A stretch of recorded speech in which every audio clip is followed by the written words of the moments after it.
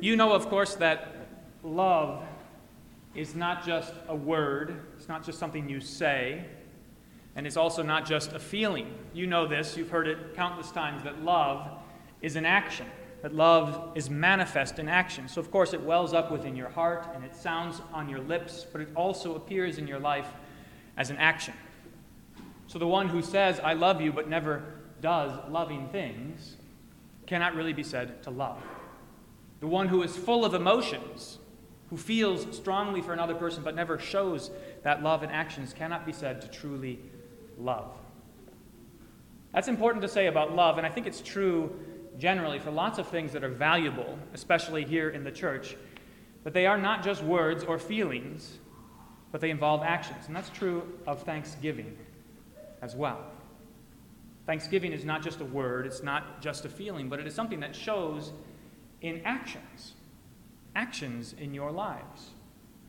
The thing is, however, the actions that show thanksgiving, the actions of a grateful heart, are surprising. They're surprising. So I want to spend a little time talking about those actions tonight. And I've got a device to help us remember these actions. The first thing is this. These are all words that start with R. Okay, I've done this before. R words. Okay, so first of all, thanksgiving is not about repayment. Thanksgiving is not about repayment. Thanksgiving is about reception. And it is about right use and remembering. So I got 4 R words for you. It's not about repayment, but it is about reception, right use, and remembering. So let's break these apart just a little bit. First of all, you know this. I think this is pretty obvious, that Thanksgiving is not about repayment, although we revert to that instinctively.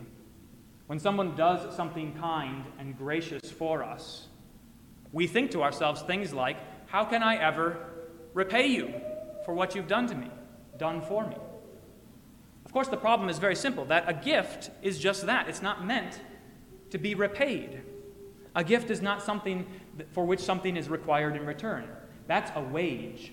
A wage is something which you give labor for. St. Paul talks to us about God's grace in this way. He says if it was something you deserve, something that you pay for, or something for which you owe repayment, then it wouldn't be grace at all.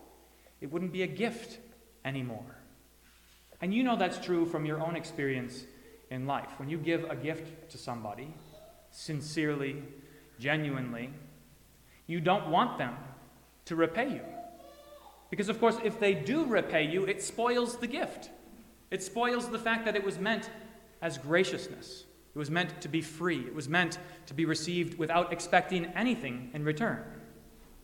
This goes sour in all kinds of ways because, of course, we don't always give gifts sincerely. Sometimes we give gifts and we wish that somebody would give us a little something in return, even just a thank you note, maybe. Something to let me know that they appreciated it, some sort of repayment. Because we tend to think of the world as being driven mostly by economics, by exchanges. So there's no such thing as a free lunch. There's not really such a thing as a free gift. That's how we tend to think about things. But of course, you know that it's not true. That repayment is not in the nature of a gift. Thanksgiving is not involving repayment. It spoils the gift that you've received. It also spoils your own gift giving. If you think that giving gifts is about receiving something in return, then you can't possibly give a good gift. So you've got to erase that from your mind. Thanksgiving is not about paying back. It's not about repayment, about returning to someone what they have done for you. But it is about these 3 other things. The first one is reception. And this is the most important. So simply the best way to show gratitude for a gift is to receive it. Think about what it would look like to the contrary. If somebody gave you a gift and you rejected it, think about how clearly that shows your lack of gratitude. Now we have to think about this a little bit carefully because there's a difference between the kind of gifts that people give one another, and the kind of gifts we receive from God. So there's all kinds of ways that I could give a gift, say, to my wife, which she would have every reason to reject. And it wouldn't be because she's not grateful. So suppose I buy her a sweater and it's the wrong size. This is why gift receipts are great, right? I could buy her a sweater and it's the wrong size, and in rejecting the gift, she's not saying she's not grateful. She's just saying this wasn't the right gift for her. It wasn't what she needed. It wasn't good for her. Or suppose I have really bad taste, which I may, and I buy her a really ugly sweater. She doesn't have to wear it just to make me happy. She could, to show her appreciation for my thoughtfulness. But rejecting the gift is not an appreciation, is not rejecting my gift. She's simply saying it wasn't a gift that was good for her. And this is in the nature of the kind of gifts that people give to each other. Sometimes we don't give good gifts. Sometimes we give things that are not necessary, not useful, not helpful. And in rejecting those gifts and taking the thing back to the store with the gift receipt, you're not saying that you're not grateful. You're simply saying that you appreciate the person's thought. You're thankful for their kindness, but it wasn't the right gift. This is very different from, of course, how God gives gifts to us. His gifts are always good. They are always the gifts that we need. They're always the right size. They're always in good taste. They're always what is beneficial for us. So it's much more like this. Rejecting a gift is much more like if as a hungry person and somebody comes to that hungry person with food, and that person says, "No, I don't want your food. I don't want your help." This is actually how the people of Israel really behaved. We heard some reminder of what happened with the people of Israel in our lesson from Deuteronomy. God was there for them, feeding them in the wilderness, and how did they react to that gift that God gave them in the wilderness? They grumbled about it. They rejected his gift. They didn't want this bread, this manna, which came miraculously from heaven. They rejected it. And in rejecting the gift, in rejecting God's gracious provision, they showed the ingratitude in their hearts. But here's what's so surprising about this. Think about how the best way to show gratitude, the best way to show thanksgiving is simply by receiving gifts. It's simply by receiving the gift. So what does it mean for you to show your gratitude to God? It's simply this, that you receive what he has given to you. This is what Luther says in his explanation to the fourth petition of the Lord's Prayer. Give us this day our daily bread. Why do we pray that petition? Because, of course, God gives daily bread to everyone, even without our prayers. He is such a gracious giver, we don't even have to ask him. And he gives us what we need before we could ask. But Luther says we pray this petition. Why? So that we may be reminded of the things God gives us, and so that we may receive them with thanksgiving, so that we may receive them and not reject them. So we may receive these good things, the material things that God gives us, our clothing, our shoes, and our food, and our drink, and our house, and our home, and we may not say about them, these aren't the things that I want something different. But so that we would receive them with thanksgiving. That's why we pray that petition. And that is how we show our gratitude. Very simply, by receiving the gift. And in fact, because of God's abundance, we have the great privilege, when God gives us things, of receiving again and again, more and more. So consider forgiveness. How do you show your gratitude to God for the forgiveness that he has given you in Christ Jesus? You receive it. And then you receive it again. And you receive it more and more all the time. That is how you show your gratitude to God for his gifts. That's what thanksgiving consists of. First of all, simply receiving. Simply receiving. But here's the second thing, the second R word that shows gratitude, and that is right use. So it's possible to receive a gift, not reject it, but then to use it for a completely different purpose than that which it was intended for. So if somebody gives me a nice box of chocolates for Valentine's Day and I use them as a doorstop, I'm not showing my gratitude for this gift, right? I don't understand what it was for, and I'm not interested in using it for what it was for.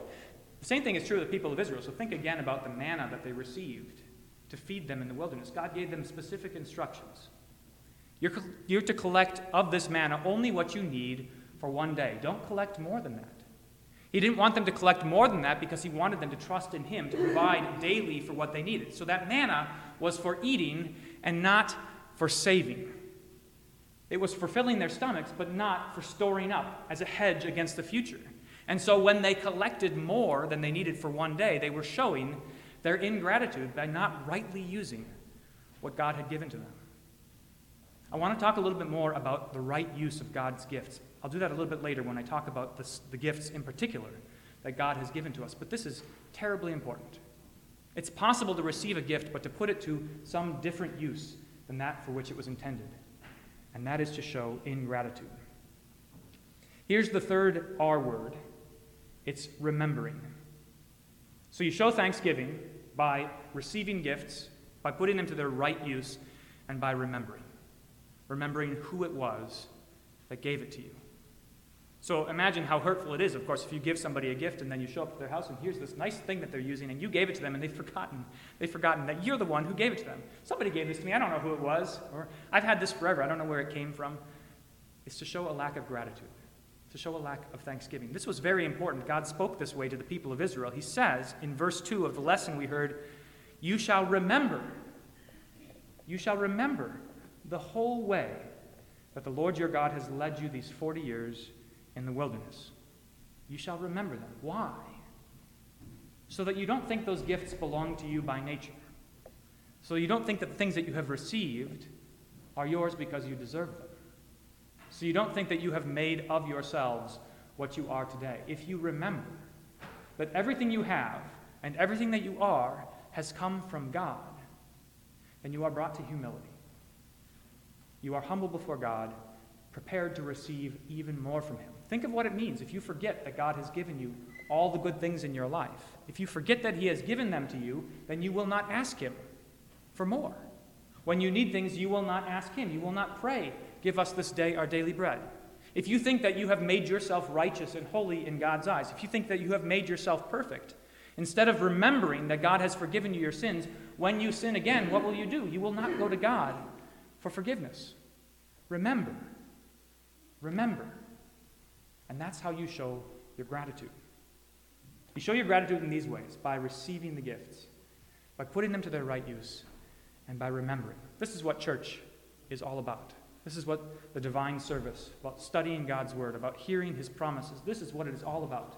Because we live in a world, and we are ourselves beset by sinful flesh, and we are assaulted by a devil, all of whom want us to forget what God has done for us.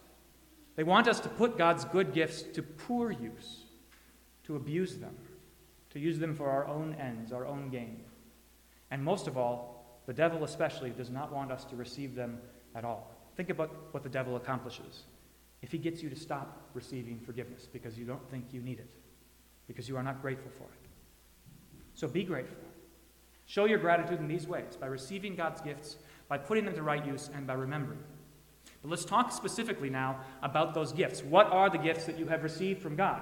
You have to think, first of all, about the gifts that we take for granted. The shoes on your feet, the clothing you wear, the roof over your head, the food on the table, the power in your electric outlets, everything that we use on a daily basis without thinking about it. Those are all wonderful gifts from God that he gives to us whether or not we remember him.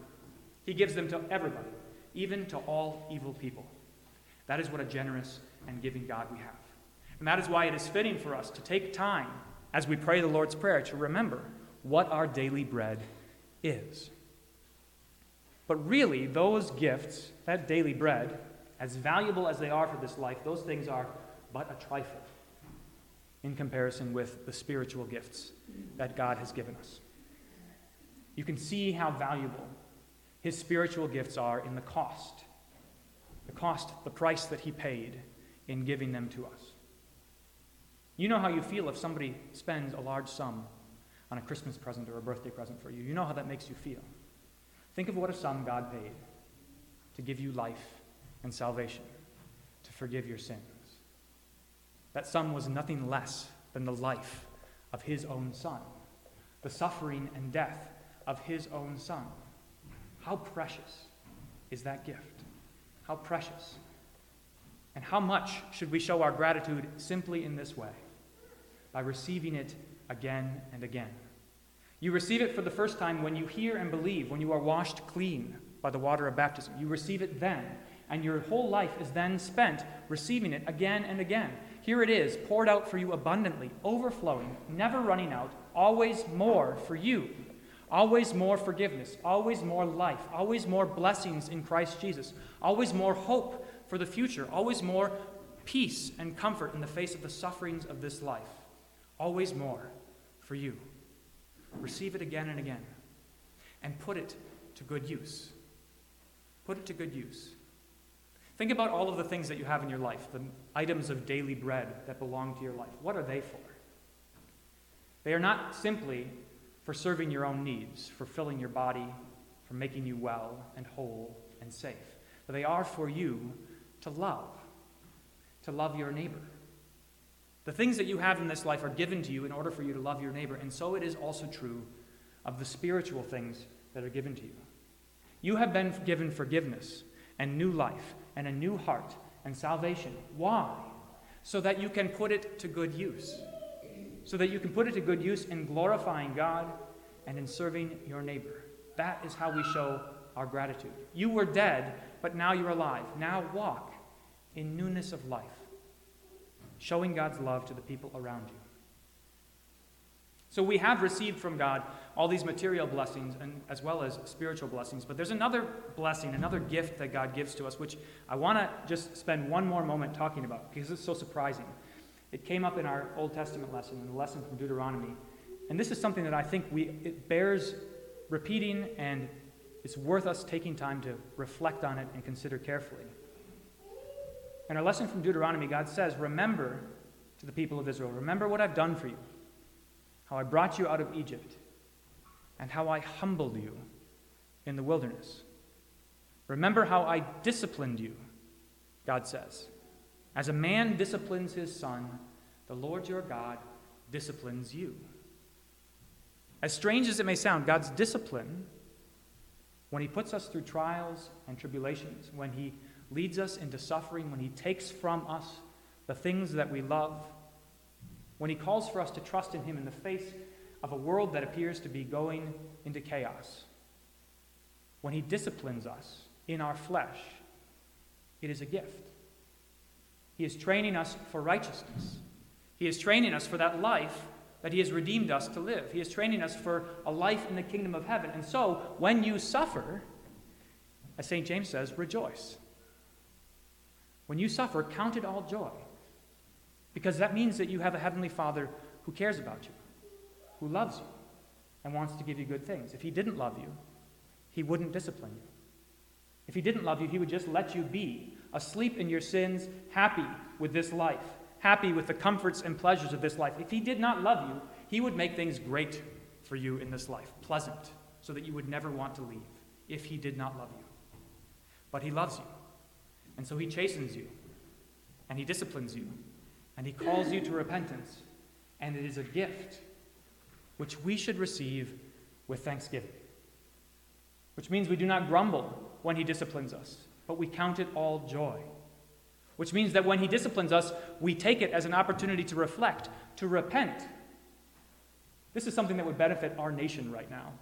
If looking at all of the trials that are happening on a national scale, if we took that as discipline and said, how can we receive this gift with thanksgiving, we would benefit tremendously.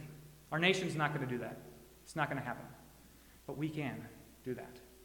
We can receive the things that we suffer now as discipline from a heavenly Father who loves us, and thereas a gift meant for our good. So put it to good use. Repent and trust in him all the more, remembering that he has done it for your sake. The world has on offer for you all kinds of gifts, all kinds of things that it would love for you to receive with thanksgiving, but the world gets gifts and thanksgiving wrong from the outset. So when the world gives you things, it expects you to repay. It expects you to give something in return. Or the world gives you things that are not good, things that are not good for you. Not so with your Heavenly Father. He only ever gives you good gifts, and I want to leave you just with this vision of what God's gifts are intended for. This is the end of our lesson from Deuteronomy. Listen to how marvelous this sounds. This is what he means for you. Let us receive it with thanksgiving. He says, the Lord your God is bringing you to a good land, a land of brooks of water, of fountains and springs, flowing out in the valleys and hills, a land of wheat and barley, of vines and fig trees and pomegranates, a land of olive trees and honey, a land in which you will eat bread without scarcity, in which you will lack nothing, a land in whose stones are iron, and out of whose hills you can dig copper, and you shall eat and be full, and you shall bless the Lord your God for the good land he has given you. That land for you and me is not made of earth and stone, but it is a land in the kingdom of God, a land in the presence of God, where he promises to wipe away every tear from every eye, and that we will eat and be full of righteousness forever. To him belong all honor and glory and thanksgiving, now and forever. Amen.